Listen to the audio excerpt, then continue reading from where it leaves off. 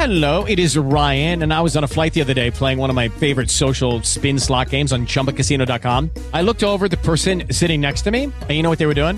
They were also playing Chumba Casino. Coincidence? I think not. Everybody's loving having fun with it. Chumba Casino is home to hundreds of casino-style games that you can play for free anytime, anywhere, even at 30,000 feet. So sign up now at ChumbaCasino.com to claim your free welcome bonus. That's ChumbaCasino.com and live the Chumba life. No purchase necessary. VGW. Void were prohibited by law. See terms and conditions. 18+.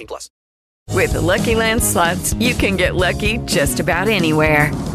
This is your captain speaking. We've got clear runway and the weather's fine, but we're just going to circle up here a while and get lucky. No, nothing like that. It's just these cash prizes add up quick. So I suggest you sit back, keep your tray table upright, and start getting lucky. Play for free at LuckyLandSlots.com. Are you feeling lucky? No purchase necessary. Void where prohibited by law. 18+ terms and conditions apply. See website for details. With Lucky Land Slots, you can get lucky just about anywhere. Dearly beloved, we are gathered here today to... Has anyone seen the bride and groom? Sorry, we're here. We were getting lucky in the limo and we lost track of time. No, Lucky Land Casino, with cash prizes that add up quicker than a guest registry. In that case, I pronounce you lucky. Play for free at LuckyLandSlots.com. Daily bonuses are waiting. No purchase necessary. Void where prohibited by law. 18+. Terms and conditions apply. See website for details. Waiting on a tax return? Hopefully it ends up in your hands. Fraudulent tax returns due to identity theft increased by 30% in 2023. If you're in a bind this tax season, LifeLock can help. Our U.S.-based restoration specialists are experts dedicated to helping solve your identity theft issues. And all LifeLock plans are backed by the $1 Million Protection Package. So we'll reimburse you up to the limits of your plan if you lose money due to identity theft. Help protect your information this tax season with LifeLock. Save up to 25% your first year at LifeLock.com/aware.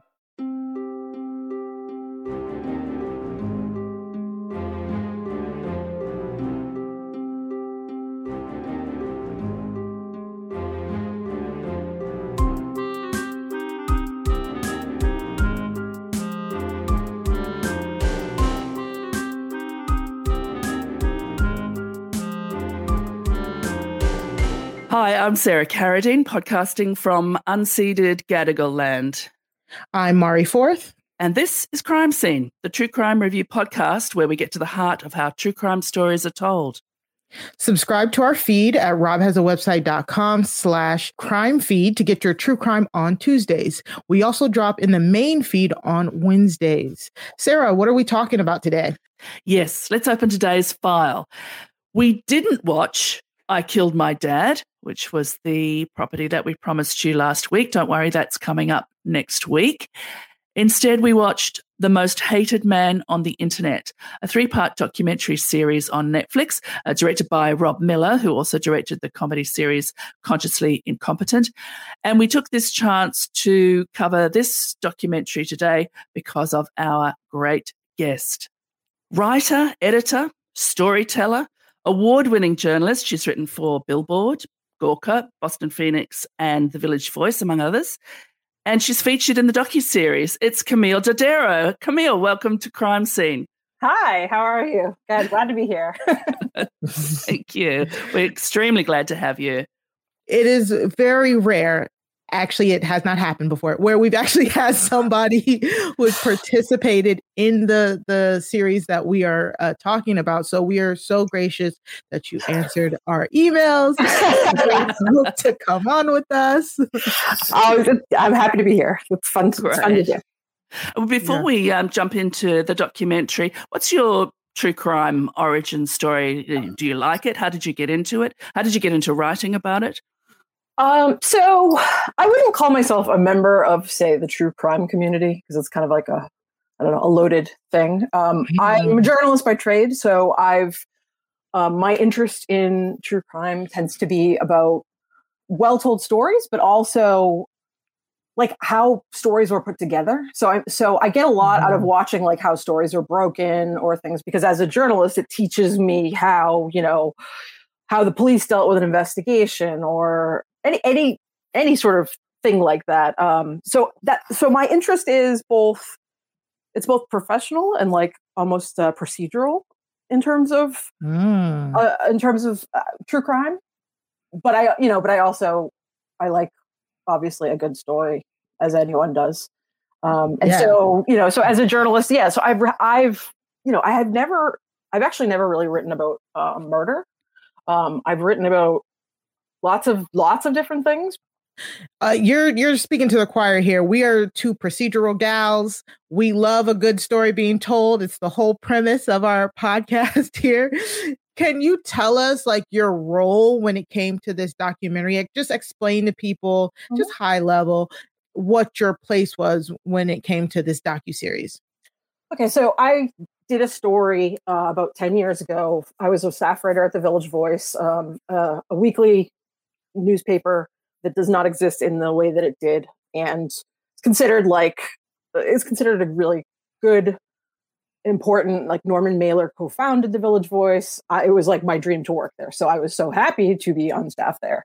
But one of the stories I did was about how there was a website called Is Anyone Up? And it was run by a guy who was putting his face out there, and it was all about, quote, revenge porn, or what we would call revenge porn then. Now we don't really use that. But so I was interested in him because he was charismatic and had a large following online. But he was putting up, and if you watch the documentary, you'll see all this, but just to explain how I came across it, like he's putting up basically nudes of people and with their names, faces, identifiable information, and he's getting away with this. And because he was using a loophole in the Communications Decency Act, Section 230 in the US, and I mean, it's not actually a loophole. It's what the law is written so that, Facebook doesn't get sued for when you post something offensive. They're not held liable. They will take it down, but they can't be sued for user submitted things. So he had established this revenge porn website with his identity and personality attached to it, who was, shaming, like not only shaming, putting up nudes of, school teachers, moms, like women. It originally started sort of like, men and people in this rock scene. But anyway, I was interested not only because it had a following and also because he was a villainous troll, but I found him interesting because I thought that he threatened the future of the Communications Decency Act. I thought that he was going to be someone who legislators would take up as a crusade and say, we have to change the laws because, look what he's getting away with. And that just by virtue of him, we would have our liberties, like our internet liberties would be at risk. I genuinely thought that. Interesting. Yeah. Which is good. So I did the story about him.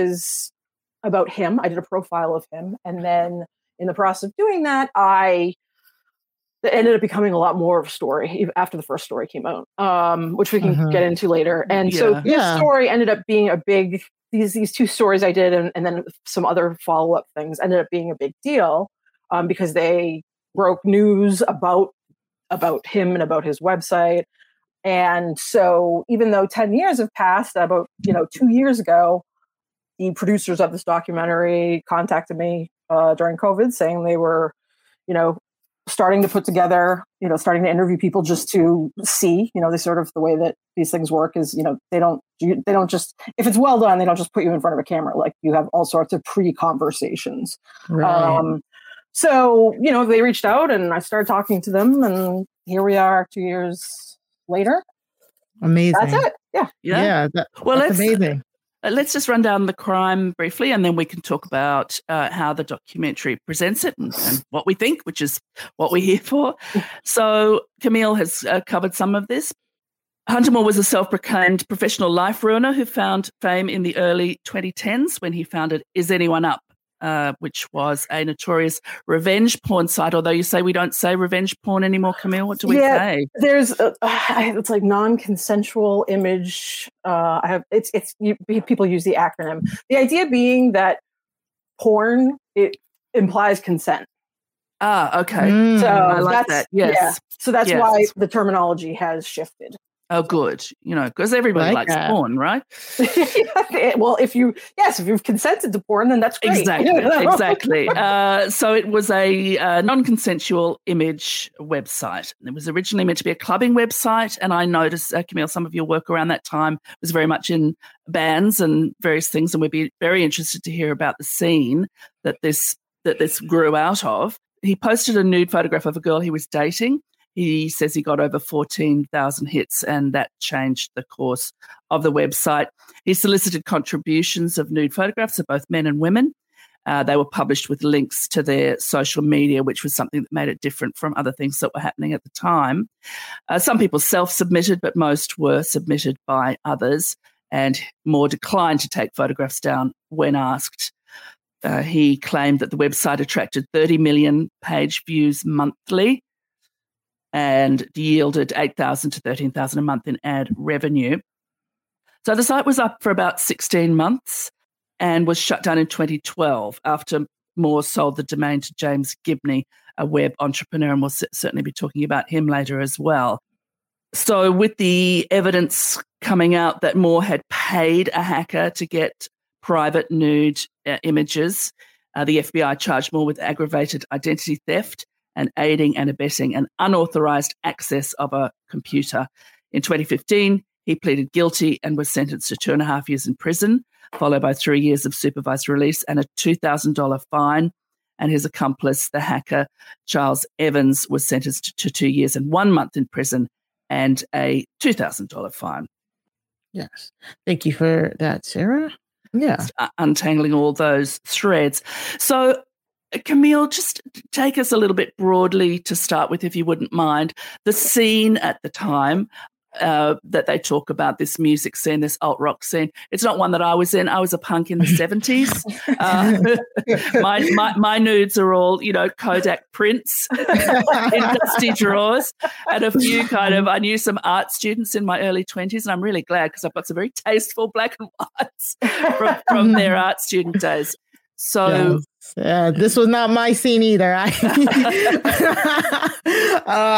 Suffice it to say, I was like in my mid-20s, like working a hard job at that point, had no idea about any of this. This is specifically why we wanted to bring somebody on the inside in here, Camille, because when I tell you, I had never heard of like any of this. Like I was like, have I been living under a rock? I hadn't heard of Anyone Was Up. The only thing I had heard of was, we'll get to it in part 3, Anonymous, the hacker group Anonymous. That was the only thing that I was like, oh, I remember them. But before that, I was like, I have no idea what the scene is. I know a little bit of emo rock, but that's not this. So please take us through this. It's not, as a journalist, like it's not my scene specifically either, in the sense that, I write about lots and lots and lots of things. So yes, I like guitars, but no, I'd never had, I don't know, some of the haircuts that were specific. Basically, so it's a loose. What this emerged from is in Hunter Moore himself, who is the protagonist villain. It was sort of an offshoot of like MySpace. So in the days of MySpace, there were a lot of younger kids who were into like emo and goth and piercings, tattoos, boys with tight pants. Yeah, we had those in the 70s, the boys with tight pants. Always to be enjoyed. Choppy short hair, like heavy makeup. It was sort of like, it was often, so basically, it was a lot, it was like an offshoot of the emo scene, where, everybody liked, like, say, bands like Paramore and things like that. And a lot of this culture began, it was very active on MySpace. Like this scene was huge on MySpace. And Hunter Moore actually was very active in MySpace, and that's when he started actually building a following. So from there, because that was sort of one of the first generations to really grow up on the internet, because this was about, mid 2000s. That scene, it was a counterculture scene, but it was, and so it was, to the sense that I think it's interesting because the scene itself, like, was there were social hierarchies, but because these were like, it was like anti-jock. These were not, you know, these are not strong like football players. These are like artist types, creative types, girls who, you know, feel differently, have listened to sad rock music. Like it was very much another, you know, subculture. Almost, yeah. And I get that. I think the thing that's interesting is also just that, like, even though there ended up, as we see in this documentary, there ended up being like cruelty and snobbery. I do think that the idea and sort of in the initial, like what people flocked to was that this idea of like identifying as sort of sad or identifying as like troubled, or, you know, I mean, sort of like what grunge was in the 90s, like people who were really, but it was, you know, a younger generation and a different, you know, expression of that had access to the internet, which those previous, the grunge era, like Sarah said, that didn't have that. I appreciate so much having like an analog childhood and a digital adulthood, because just I'm like a few years removed of, I'm so glad all of my mistakes weren't plastered on the internet. I feel so bad for kids today, because like one wrong move and it's there, and seemingly what feels like for forever. Thank you so much for describing that, because I think the documentary does a pretty good job in that first episode describing the scene and all of that. It was just something I was just like, I really felt like I was like, I live under a rock. I did not know this, like, you know, but at this point in time, I know me personally, I was out of college. I was an adult.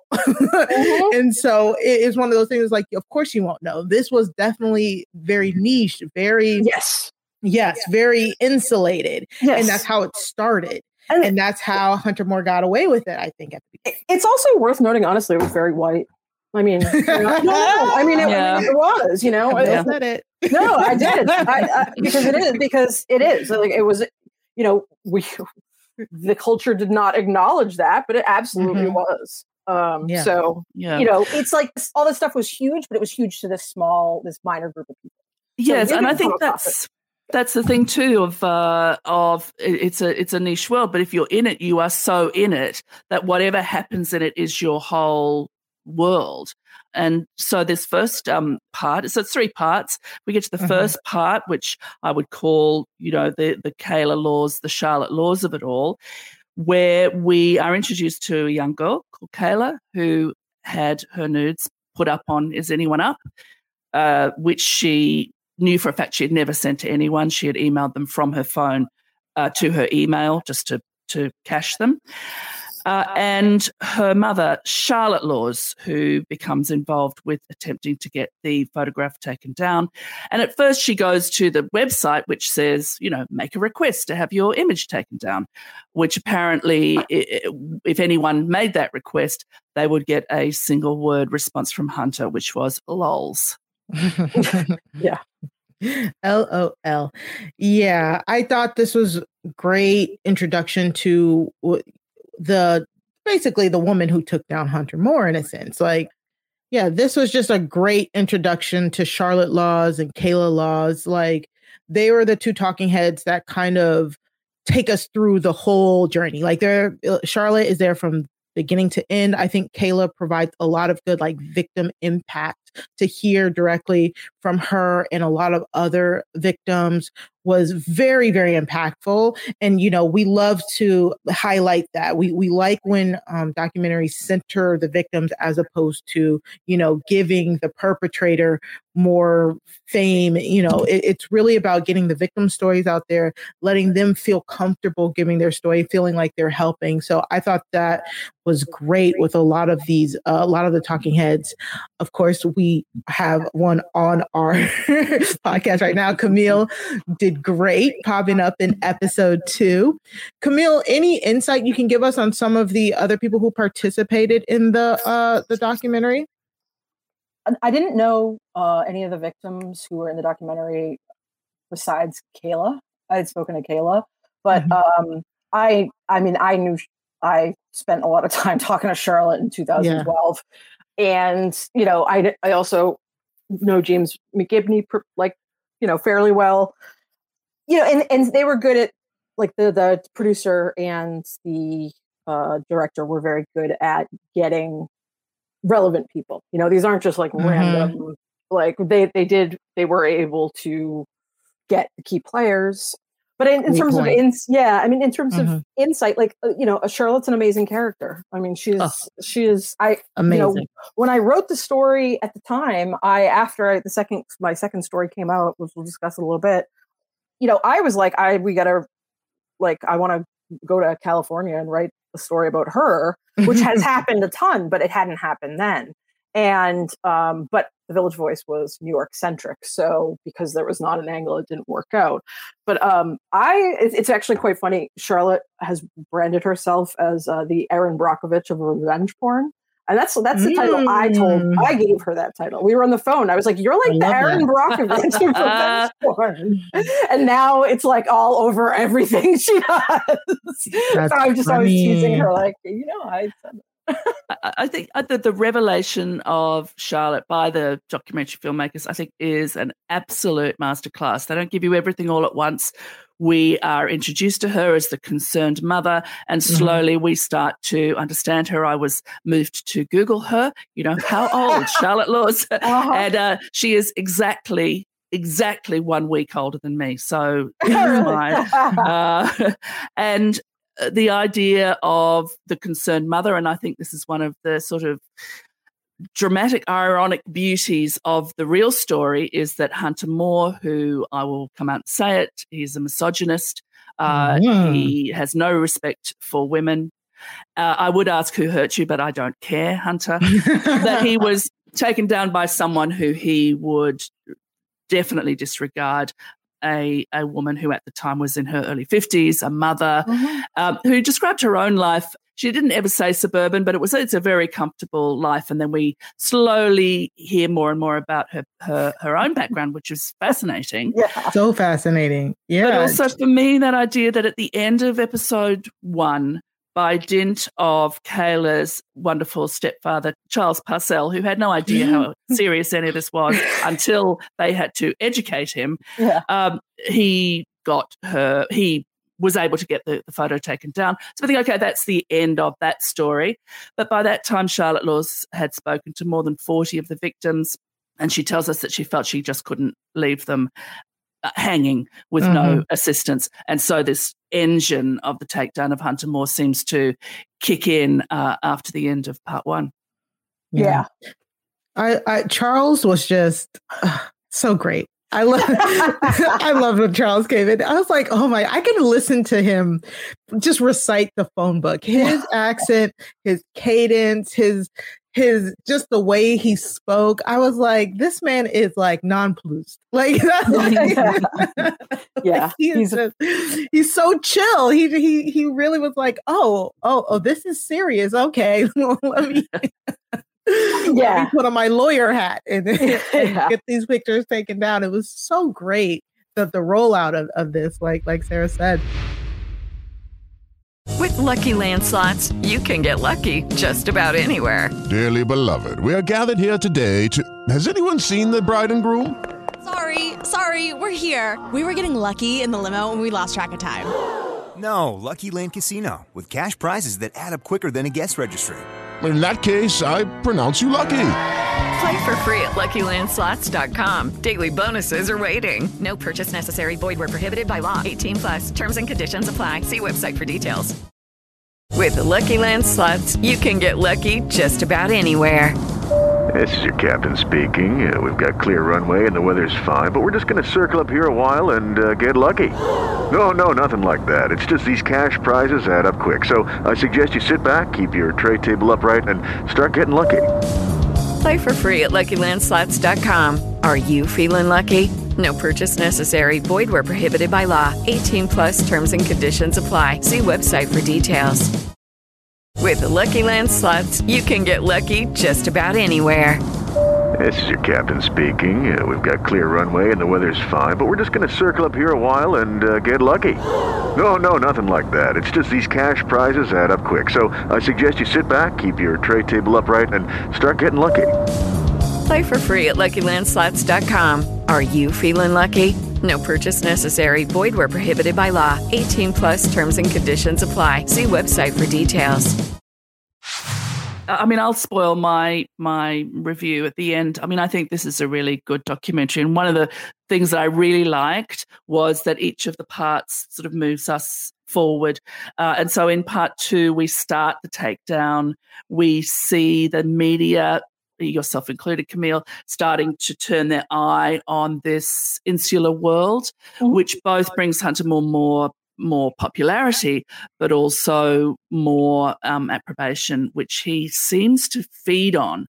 He loves people saying bad things about him because he then says he's going to make them regret that they said bad things about them.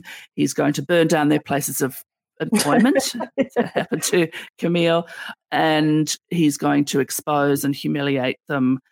It's a very strange, I mean, I wrote down trapped rat, but as the pressure comes down on him, he thrashes and bloviates and makes more and bigger threats. So we see that when he comes up against someone like Anderson Cooper. Mari, what did you think about that Anderson Cooper section there? The Anderson Cooper section was really enlightening because it felt like at that point, and maybe Camille can confirm this or not, but like it seemed like at that point, Hunter Moore kind of had like free reign to do whatever, right? He had his own podcasting. He was getting interviews, but it probably was like very all favorable. And then once he steps on to Anderson Cooper, it's kind of like, he gets the pushback. He has the victims in his face here asking him why he did it. Like they said in the documentary, he looks so smug on it. And that's when it really blew up to the point where, yes, he got more followers, but he also got the ire of a lot of people onto him as well. Camille, where were you? Like, where was your series at this point?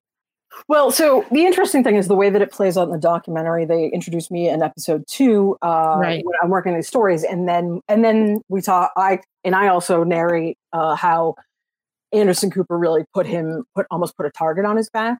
Yes. The way that the story the way reality happened, the timeline is that he was on Anderson Cooper. So my story took place in March of 2000, or it came out April of 2012. He was actually on Anderson Cooper in November of 2011.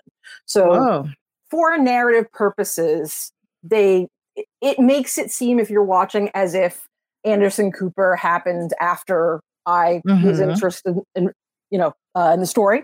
That's not exactly how the timeline happened, but it doesn't really change much. It's that the Anderson Cooper thing, it caught the FBI's attention. And that was before, and that's why it's important, because Charlotte had gone to them, but they had been, because he was doing this, he was simply on their radar as, wow, like we need to keep an eye on this because of his Anderson Cooper appearance.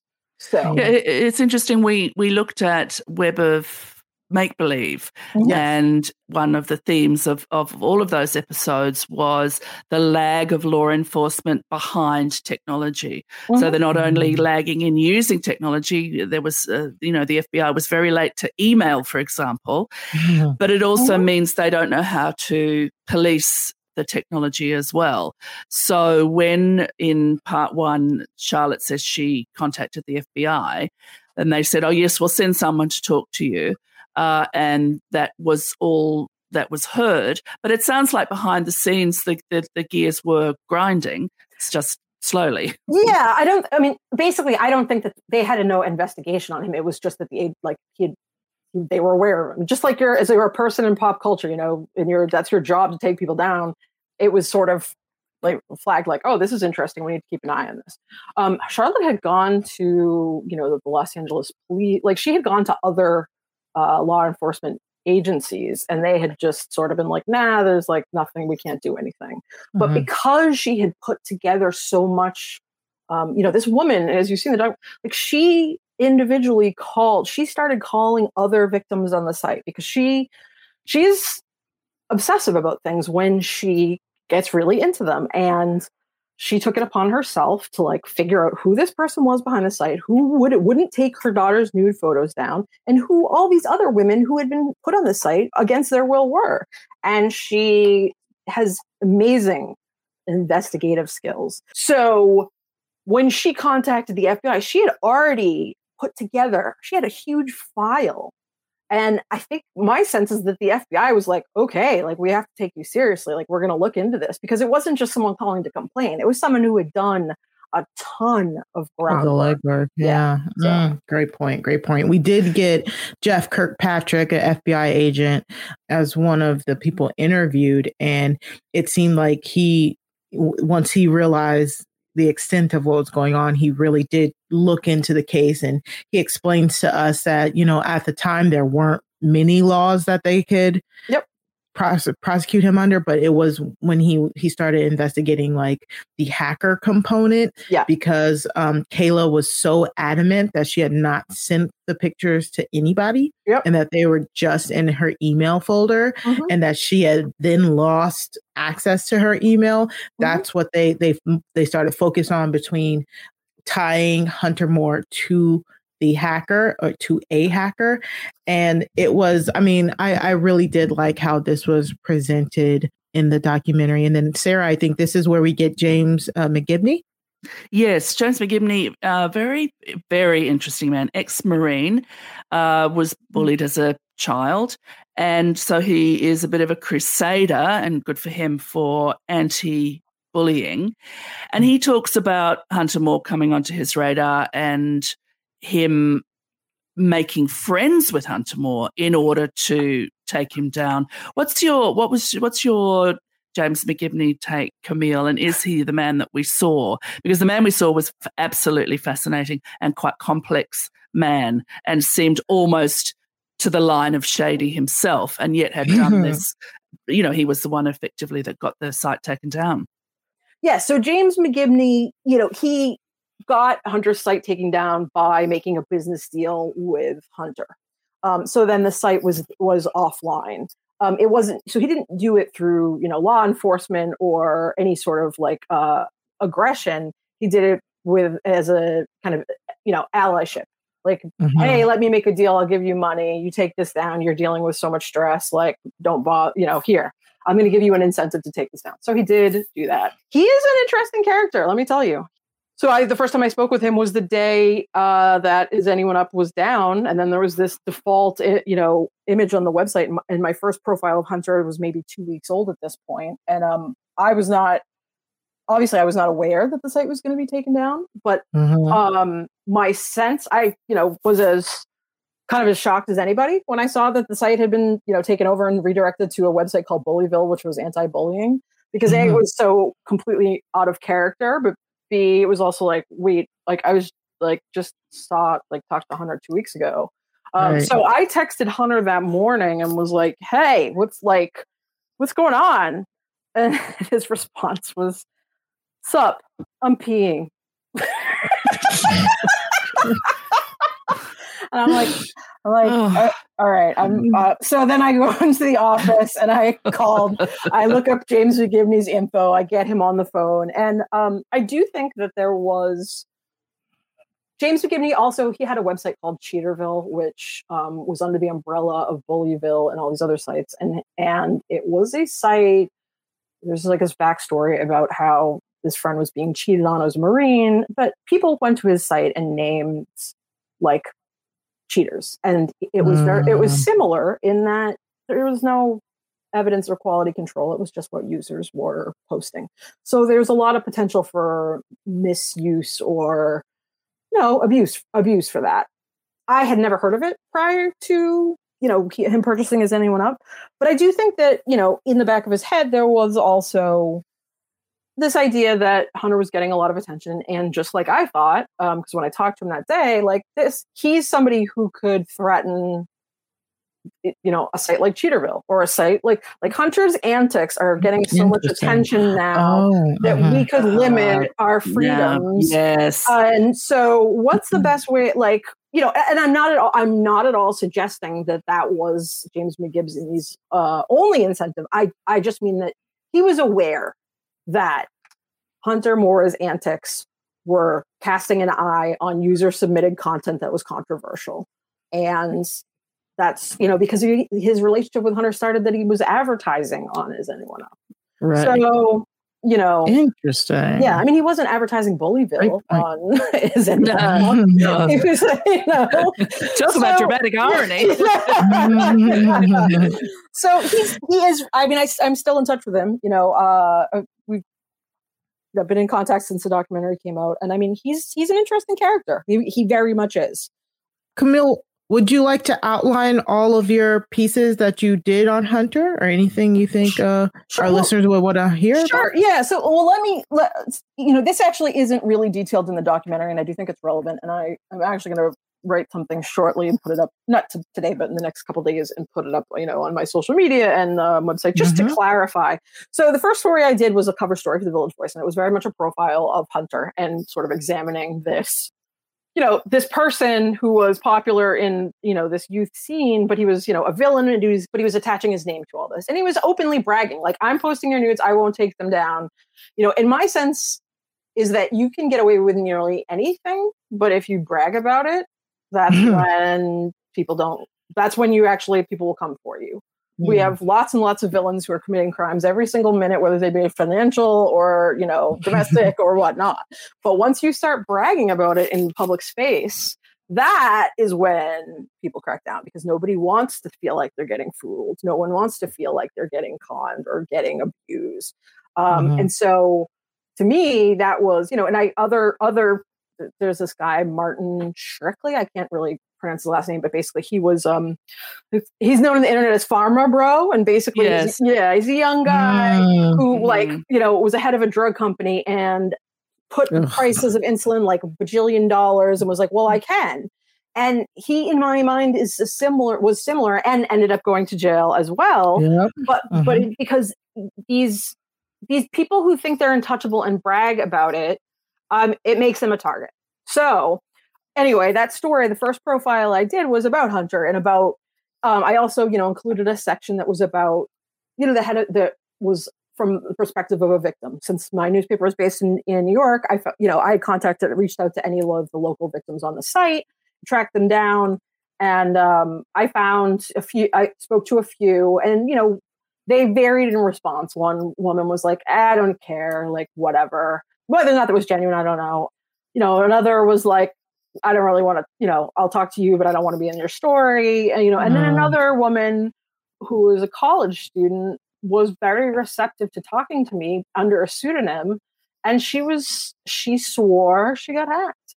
And at the time, I mean, I believed her, but part of what Hunter got away with, and this is actually pretty key, and I'm not sure if they played up exactly enough, is that he posited himself as just like a capitalistic middleman, like that somebody that, you know, you shouldn't take, his whole thing was like victim blaming. You shouldn't take these pictures if you didn't expect them to be on the internet. I'm just the middleman. I didn't, your ex, someone out there hates you so much that he sent these, or she sent these pictures. Don't blame me. Like, I'm doing what's legal. I'm just cashing in on it. It's all your mistakes. And that was constantly his defense.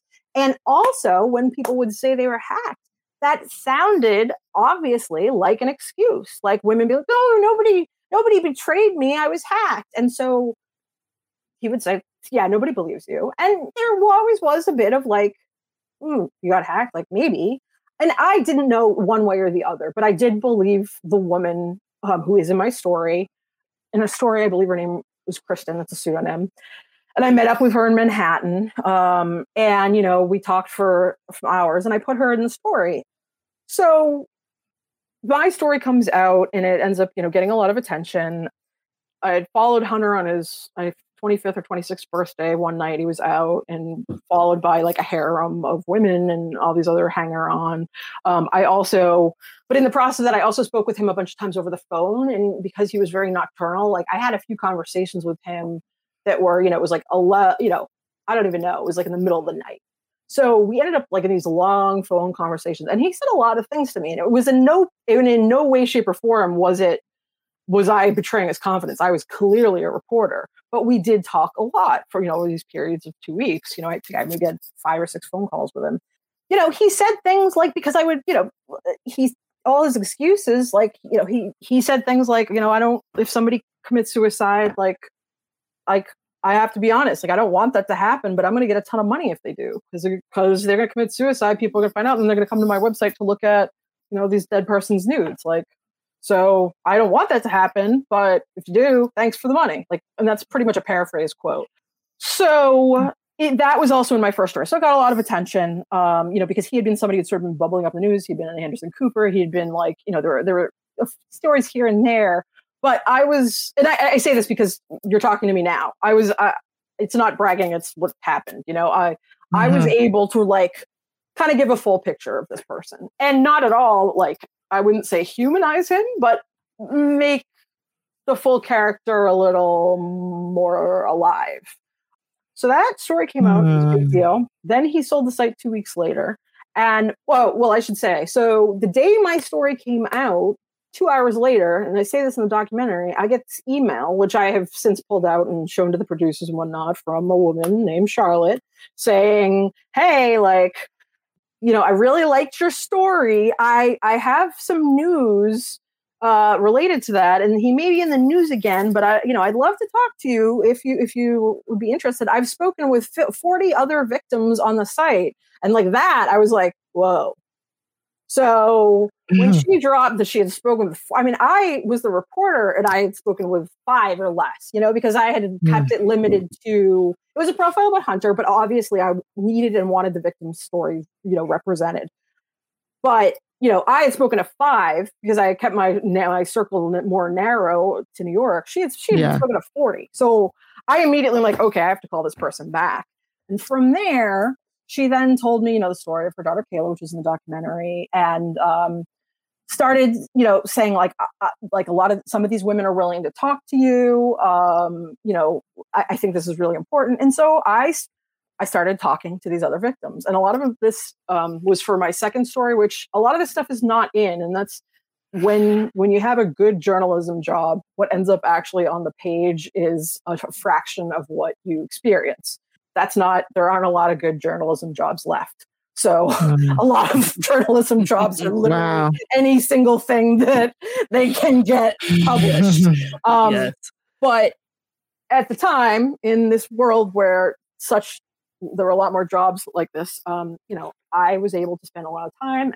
I talked to all the victims that Charlotte put me in touch with, But what I know, but the thing that's interesting, and here's how we set up the second story, is that, I believed Charlotte and I believed that her daughter was hacked, but there was no evidence that there was an actual conspiracy. Yeah. But when I started talking with and interviewing these women, and they're telling me their stories and, talking for like an hours or two, at one point I'm talking to somebody and she says, yeah. And, and after I got hacked, that damn Gary Jones email still in my inbox. And I was like, wait, Gary Jones? And she's like, yeah. And I'm like, wait, do you have screenshots of this? Like, can you send me what? And so we get off the phone. She sends me screenshots and I get chills because Kristen, the victim from my first story, who swore she was hacked and sent me screenshots, her friend, like the way that it was sort of social engineering. It was this sort of like easy but complicated way where you log into one person's account and then pretend to be them. And so she sent me screenshots of her friend. I believe his name was Taylor. Like, and it was essentially what I put together right then was, this is the same email, and these are completely separate. The way that sort of, should anybody if you were listening to this, you probably are going to watch the documentary. Everybody knows it's full spoilers. It's full spoilers. It's okay. Spoilers. The way it's portrayed in the documentary, and this is just because of storytelling and the way that these things are, and I have no, issue or problem with it. I'm very happy with the way this all turned out. But the way it's told in the story, it sort of seems like I just heard from Charlotte, did talk to everybody, and then kind of just republished what Charlotte had told me. But that's not what happened, in the sense that I was able to move forward with the second story that there was an actual hacking evidence of a hack component. Yep. Yeah. Because I was able to independently verify through, and she hadn't been talking about, and Charlotte herself hadn't been talking about this Gary Jones email. She had just been talking about, I swear everybody's. So I was able to actually go like, wait, this is crazy. Like, this is the same email in these completely unrelated victims. So you even called him out in the title of that second article. Yeah. Greg Jones wants your nudes. Yep. And this is a shift in the story as well with the documentary. It's like Hunter Moore is this person. He does this. We don't like it. We didn't want our nudes. He won't take them down. But it's the hacking that breaks it into a criminal enterprise, and that's what takes him as a person down, rather than, as you say, the website came down because of a business transaction. But the pursuit of Hunter Moore legally starts with the understanding, as you say, that it's the same email that's hacking. All these girls that said they were hacked were in fact hacked by this email. Yeah, and they all shared the same email. So whereas Hunter Moore was able to cast aspersion and be like, yeah, you're making that up saying you got hacked because you're embarrassed that, your ex sent me these nudes. And that was honestly what the take was, that was like, oh yeah, of course you'd say you're hacked, Mm-hmm. And then it was like, no, like this is actually crazy. There's the same, all his whole ability to collect money and get away with this has been predicated on the idea that he's just the middleman. And yeah, sure, you might think he's a villain, but it's actually your mistake. Then it's like, oh, wait a minute here. These things on these sites they're not from submissions. They're not from exes and angry. Some of them were, but there's a whole bunch of them that were stolen and then posted for content. And that changes.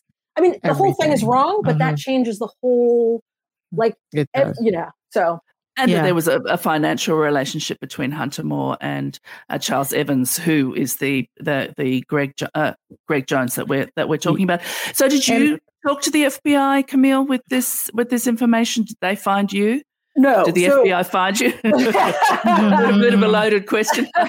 No. So, in the process of putting this whole thing together, then Charlotte, from the very beginning, had told me she'd been in touch with the FBI. And while I believed her as a journalist, you have to you have to verify things. So the one issue is that the FBI, unless you have sources inside, which few people do unless you're at the highest levels of, journalism in the world, they're not going to tell me whether or not they're working on an investigation. Right. So Charlotte had provided me with all of her information. But what I ended up doing is once I was able to tie all this together and have evidence that there actually was a hacking conspiracy behind this website, I reached out to the FBI. I left messages for the agents. Of course, they're not going to call you. I knew that, but you do that as like due diligence. But I called the communications office, and what I had done, per the advice of another reporter at The Voice, was like, call them, say, I know you can't tell me, but I'm going to go forward with the story. And like, is that like like a terrible mistake? It didn't necessarily work, but that was my approach. And so what the FBI genuinely 90% of the time does is say, we cannot confirm nor deny there's an investigation. So, and that's their take. And that's what I got on the phone. And that's what the woman told me, we cannot confirm it. And I said, I'm going forward with this story. Like, would that be a terrible mistake? And she said, I cannot confirm nor deny. But what did happen is that I got off the phone with her, and within 20 minutes, I got a phone call from Charlotte. You called the FBI? And I was like, okay. That confirms that you have been in touch with the FBI, because they immediately called her because they had asked her not to go to the press. So they called her like, why are you going to the press? We have the press calling our office. She calls me, and I didn't tell her that I was calling. So, and then I went back and called, the communications office again and sort of like reiterated. And the point being that I went forward with the story, but it's not a good journalist, any journalist, like, it's not like she told me and I just said, oh, there's an FBI investigation. It was that. And then it was also that the other thing that I felt that I was able to verify and go forward with the story is that the victims I've spoken with all had said, yes, I have spoken with the FBI. Here are their things. But you also always have to be leery, like as a journalist, because I'm being introduced to all these victims through one person, Charlotte Laws. And while she did seem credible, you always have to be aware that what if she has set up all of this? Mm-hmm. Like, what if, and this is not, you would not like, this is not Charlotte Laws. This is anything. This is, as a journalist, especially in a sensitive story that involves law enforcement, you have to think like, well, how can I verify this outside of every single thing that this one source has given me? Because while I think she's credible and everything's checking out, there has to be a way out, in the world that can also verify these things. And that call to the FBI office, and then that it came right back to me, was one of the major things that was like, okay, we're moving forward with the story. Like, I was ready to go. I'd already written it and everything, but I had to figure out a way to deal with that. So that second story broke publicly that there was a hacker presence behind this very popular website and that there was an FBI investigation into it. Yeah. Yes. I also just want to stop down real quick and make sure that we let people know that hacking schemes like this are still happening to this day. Like this exact scenario, how some of these women were being hacked is still happening in 2022. Absolutely. The form that they're doing it is like they explained on the documentary, is like, it's somebody who you think reaches out to you, is like, hey, I can't get into my email. Can I use yours as a recovery? And then once you give them your email information, they lock you out of their email. And then what was happening is when the women would then regain access to their emails, they'll find out that the recovery email address was to the Gary Jones email. Yes, exactly. And that was the thread that connected most of the victims. And I just really want to point this out, because this is a scheme that's been happening on Instagram and Facebook even to this day, where they will hack into somebody's Facebook or Instagram account that they will then ask you for your information. And then it's been happening a lot with like Bitcoin scammers. Mm-hmm. If you've been seeing a lot of those videos where people are forced to say like, oh, I got Bitcoin, I went on this website. That's the same style of hacking. It's just be mindful when you're on your social medias that you're just very careful with sharing your information, even if it's with people you think you know. With Lucky Land Slots, you can get lucky just about anywhere. Dearly beloved, we are gathered here today to... Has anyone seen the bride and groom? Sorry, we're here. We were getting lucky in the limo and we lost track of time. No, Lucky Land Casino, with cash prizes that add up quicker than a guest registry. In that case, I pronounce you lucky. Play for free at LuckyLandSlots.com. Daily bonuses are waiting. No purchase necessary. Void where prohibited by law. 18+. Terms and conditions apply. See website for details. Hello, it is Ryan, and I was on a flight the other day playing one of my favorite social spin slot games on ChumbaCasino.com. I looked over at the person sitting next to me, and you know what they were doing? They were also playing Chumba Casino. Coincidence? I think not. Everybody's loving having fun with it. Chumba Casino is home to hundreds of casino-style games that you can play for free anytime, anywhere, even at 30,000 feet. So sign up now at ChumbaCasino.com to claim your free welcome bonus. That's ChumbaCasino.com and live the Chumba life. No purchase necessary. VGW. Void where prohibited by law. See terms and conditions. 18+. So talking of the victims, let's just touch now on some of the talking heads that we have. I very much like the style, the visual presentation of these women, centered very much in the camera frame and talking, I felt, sort of directly to us. I found their presentation to be respectful, such a strange word, because I mean one would automatically hope for respect, but we listen to them, and we also the gaze that they have is very strong. So we heard from Cara, who was a nurse, and Danielle, and these people variously, but in a sort of awfully same way, had their lives impacted. And we also heard from Destiny, who was known on the site as Butthole Girl, which is so reductive, but we really hear in behind what her motivations were, and I appreciated this from the filmmakers. Murray, what struck you about the women that we heard from who were victims?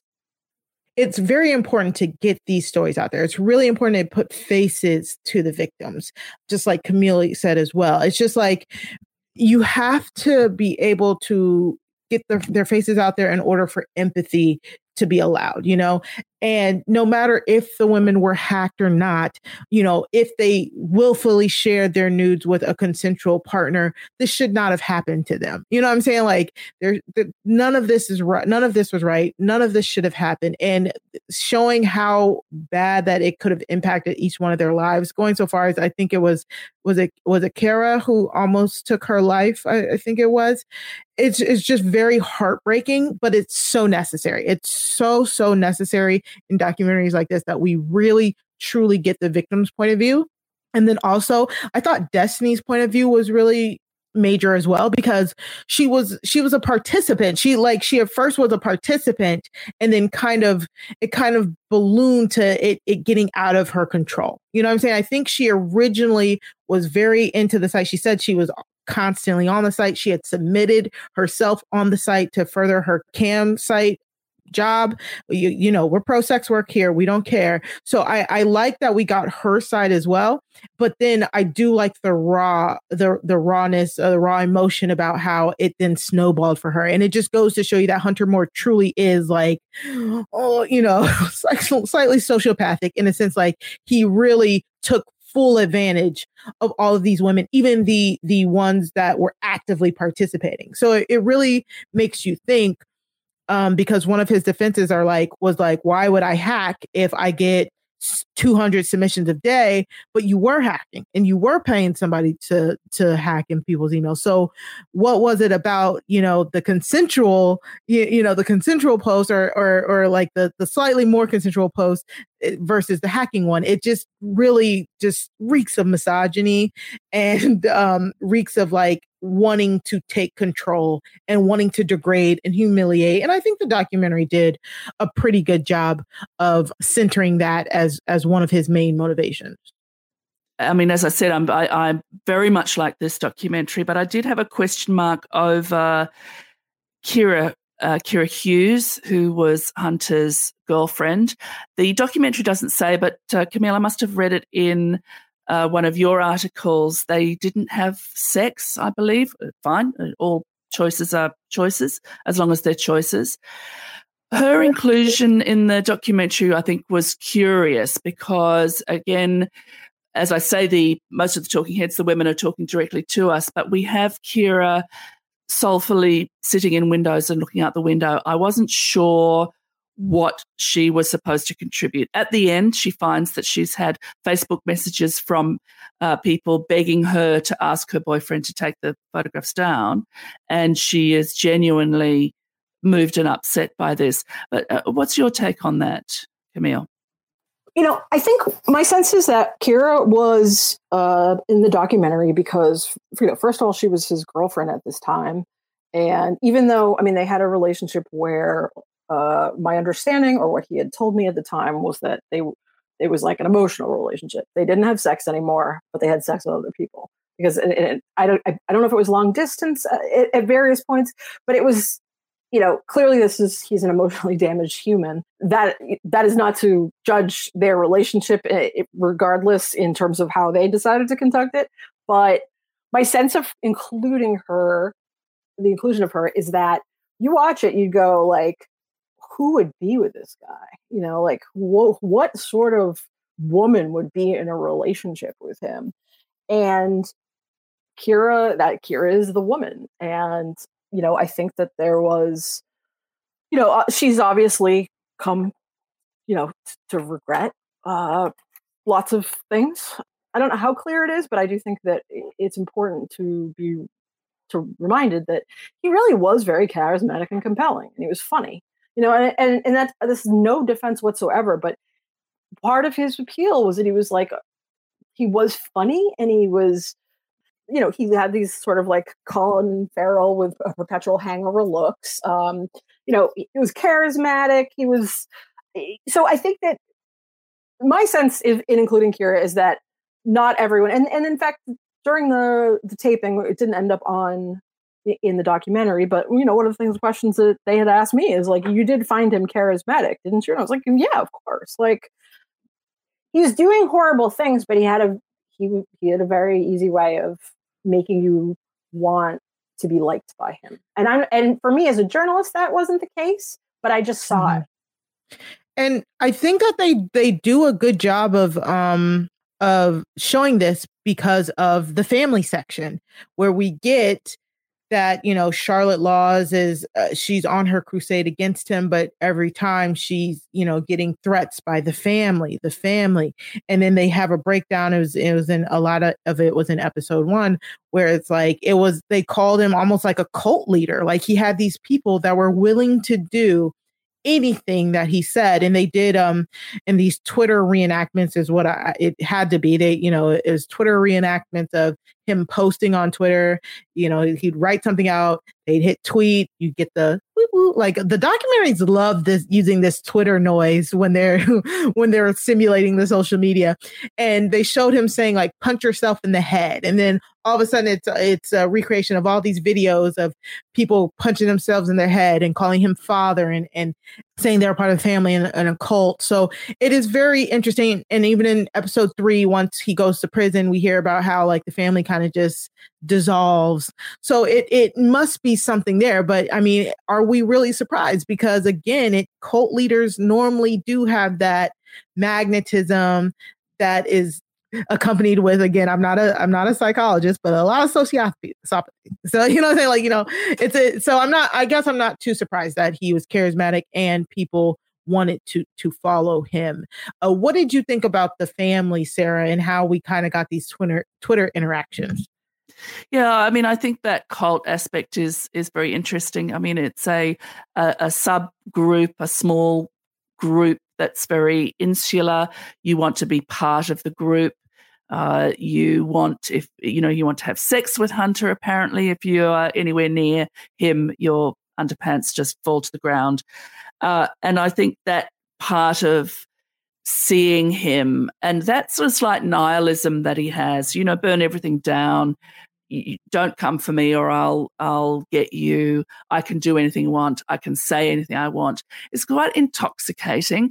And I mean, as I say, look, I was in the punk scene in the 70s and there was that idea of courageousness. And if somebody said these sort of outrageous things about society and burning everything to the ground, it was really thrilling as a young person to hear that and to feel that you feel different, but you go and you find these people and you feel like you're part of them.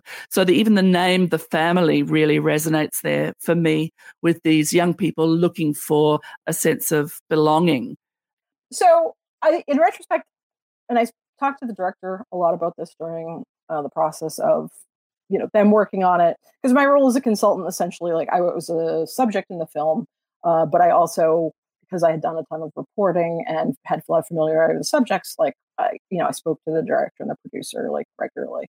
And one of the things that I said is that I very much saw Hunter in his appeal and, you know, the cult surrounding him. I very much saw him as a precursor to Donald Trump in the sense that he was a bully.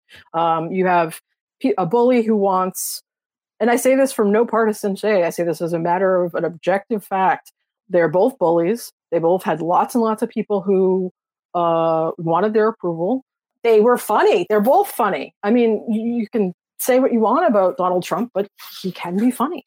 And to me, it was always, and I didn't know this at the time, but, you know, looking back, I very much, and like I said, I spoke to the director about this a lot, that I thought that this was like, it was a small micro story, but it was very much like a precursor to what would end up being the rise of Donald Trump and how people follow, you know, people who are like, who allegedly will say what's on everybody's mind, who will say, you know, negative things, that will insult, that will attack women for their facelifts, or call people fat, or call people dogs. Like, I mean, these are all facts. I am not speaking, I'm not name calling here. I'm presenting facts, you know?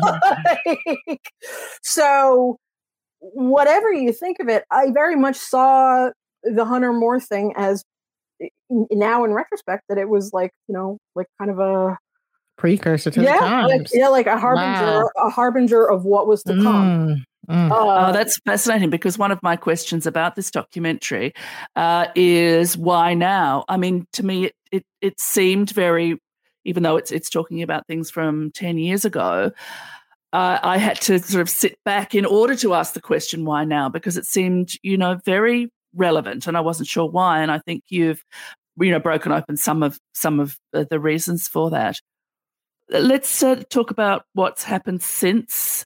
We've talked a little bit, but Hunter Moore was released from prison in 2017. He's still banned from Facebook, but he is active on Twitter. Most of his tweets are, "Is anyone up?" which was the name of his website. He also wrote a book called that. He's invested in Bitcoin because, of course, he has. In interviews since his release, he says he is proud of the community he created, which is interesting because that's one of the things we've been talking about, is that sense of community. And he initially said that he would participate in the docuseries. He explained his withdrawal from the docuseries by saying, "They wouldn't let me tell my side of the story." I was never, he's not a fan of me, to put it mildly. He loved my first Village Voice story, but then when it starts with him having sex on your lap. I mean, it's the best opening line I've read in a long time. I actually posted a picture on my Instagram of from that scene where, like, you can see they are on my lap. Like, I was not exaggerating. But Andrew Moore was not a fan, so I was not at all involved in any sort of dialogue with him. I also can tell you that he despises Charlotte Laws to the point where if anybody's doing an interview, he won't talk about her. Yeah, well, she won. Yeah. I should also say that I'm not at all like trying to make him sound good or anything like that. No. I mean, there's nothing's black and white. It does give the documentary filmmakers one of the best end title cards you've ever seen, which is where they say he was asked to participate and he said no. We decided to use his image anyway.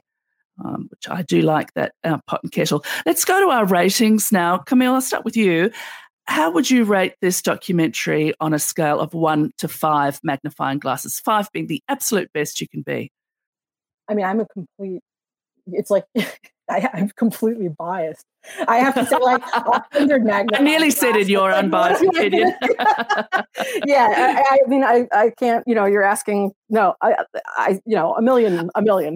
Also, a million magnifying glasses out of 5. Excellent.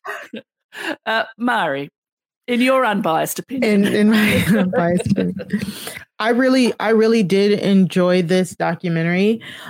I think I would give it. I'm trying to think of if there's any reason why I would give it any negatives. I would think that I'm gonna give this a 4 out of 5 magnifying glasses. I think it was really good. I like the layout of it.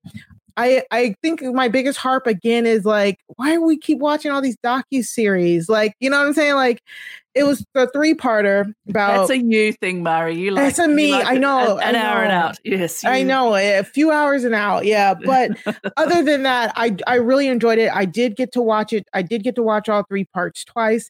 I think I liked how they did the layout of it.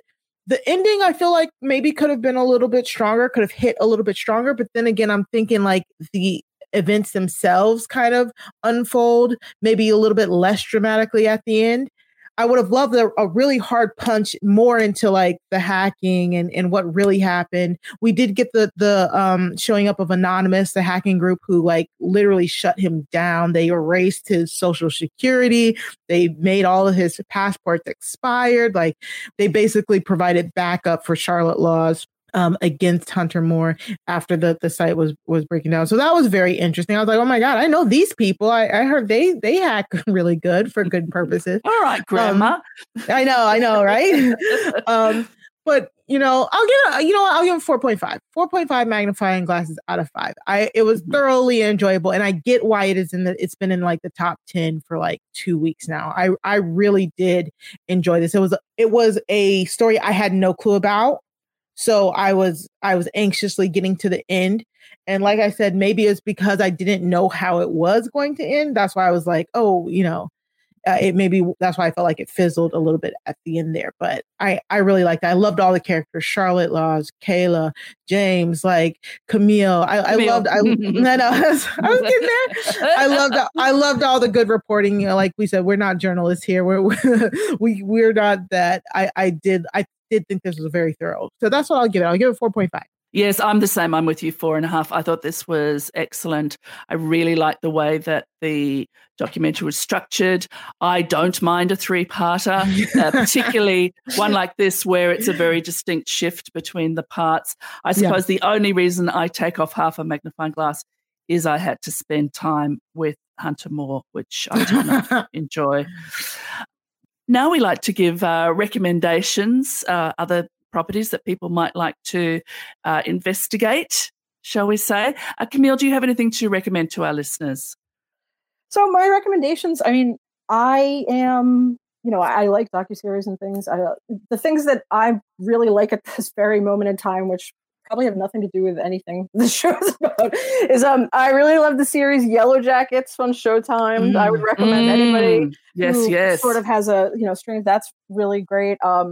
I recently wrote an episode. There's a podcast series called Disgraceland, and it's about music and true crime. And there's a celebrity like Hollywood spinoff called Hollywoodland /Badlands, and I wrote an episode about Gianni Versace. So and it's essentially it's like the way it's written is that it's like almost James Ellroy-esque new journalism. So it's written all about true things that can be verified, but from like the characters who are parts of it. So, for example, the Gianni Versace episode opens with like a scene that's all referenced in real life, but of Sylvester Stallone on the golf course a few miles away from where the killer of Gianni Versace ended up being found. And it's all like, I did a ton of research. So everything in it, but it sounds like a noir story. I'm not the host, but I am pretty proud of how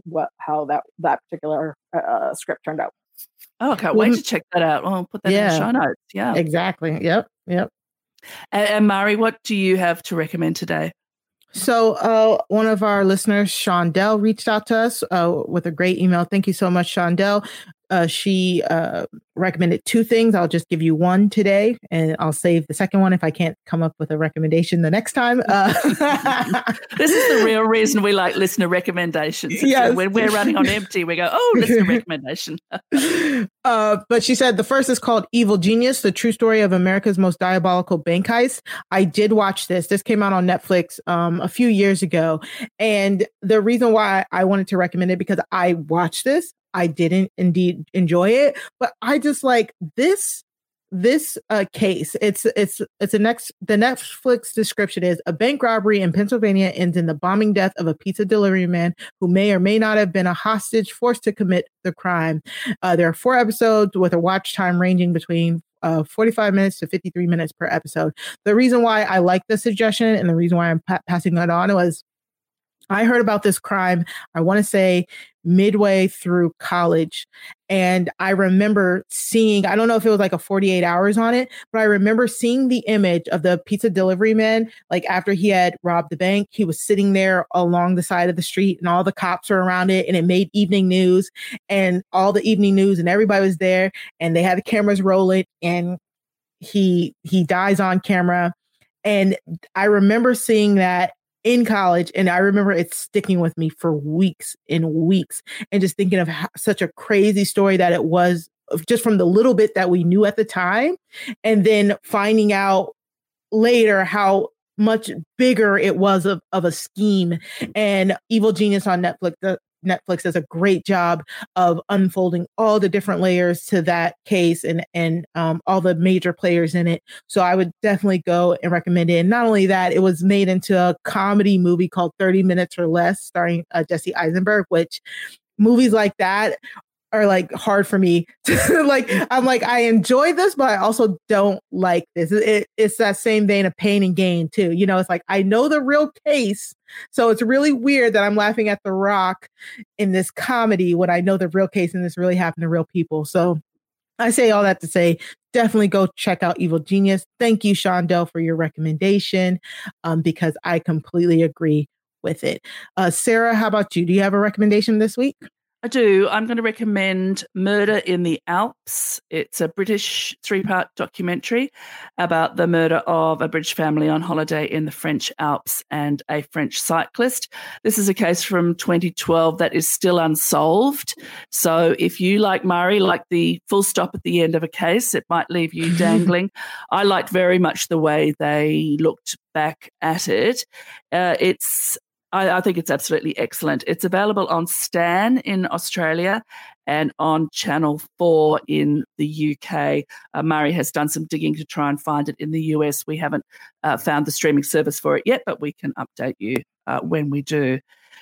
At Crime Scene, we're eager to hear your feedback, like from Shondell today, and suggestions for future episodes. You can follow Crime Scene on Twitter at Crime Scene RHAP, that's Scene SEEN.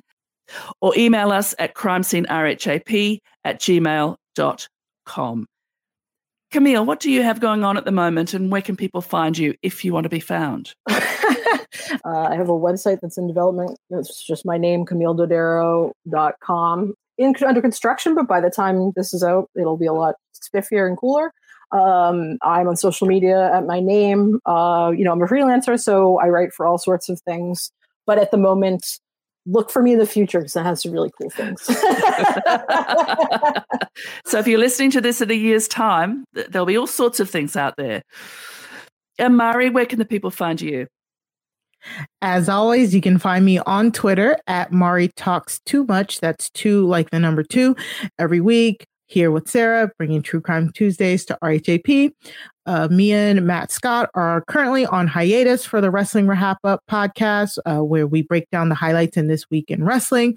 But rest assured, we will be back. So definitely go follow both of us on Twitter. You can follow Matt at Matt Scott GW on Twitter, so you can keep posted for when we come back. You can follow our podcast at Wrestling Wrap Up on Twitter, and then please go subscribe to the Wrestling Wrap Up podcast by going to robhasawebsite.com/wrestling feed in order to follow us and subscribe and be the first people to know when we'll be back.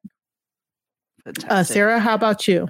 Yes, you can follow me on Twitter at Sarah Carradine. At the moment, over on Post-Show Recaps Theatre, I talked about Bullet Train with Grace Leader and Phil Thompson. I will spoil my review here and say I really liked it. And there's a new episode of Inside Job that just dropped a few days ago called The Abolitionist. So if you want to hear some bracing thoughts on burning down the prison industrial complex and changing the carceral system from the great Debbie Kilroy, that is the place for you. Mari, what do we have coming up next week? Next time on Crime Scene, we'll be reviewing I Just Killed My Dad with returning guest Sarah D. Bunting. You can watch it on Netflix and send us your comments and questions. So thanks to Camille Dodero for joining us, to Will from America for the theme music, Tricky Rice for the graphics, and Scott St. Pierre behind the scenes. Until next time, case closed.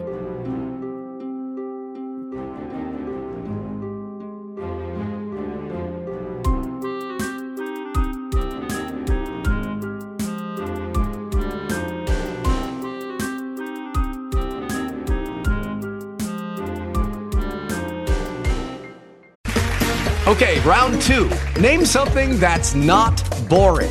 A laundry? Ooh, a book club. Computer solitaire, huh? Ah, sorry, we were looking for Chumba Casino.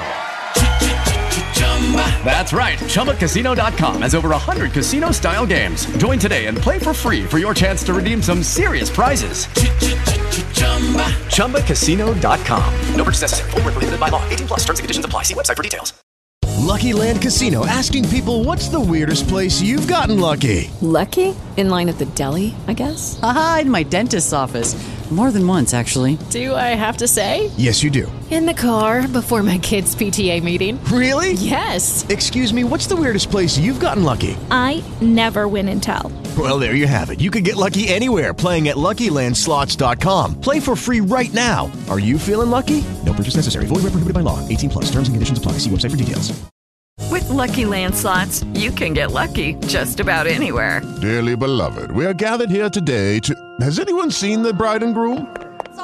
Sorry, we're here. We were getting lucky in the limo and we lost track of time.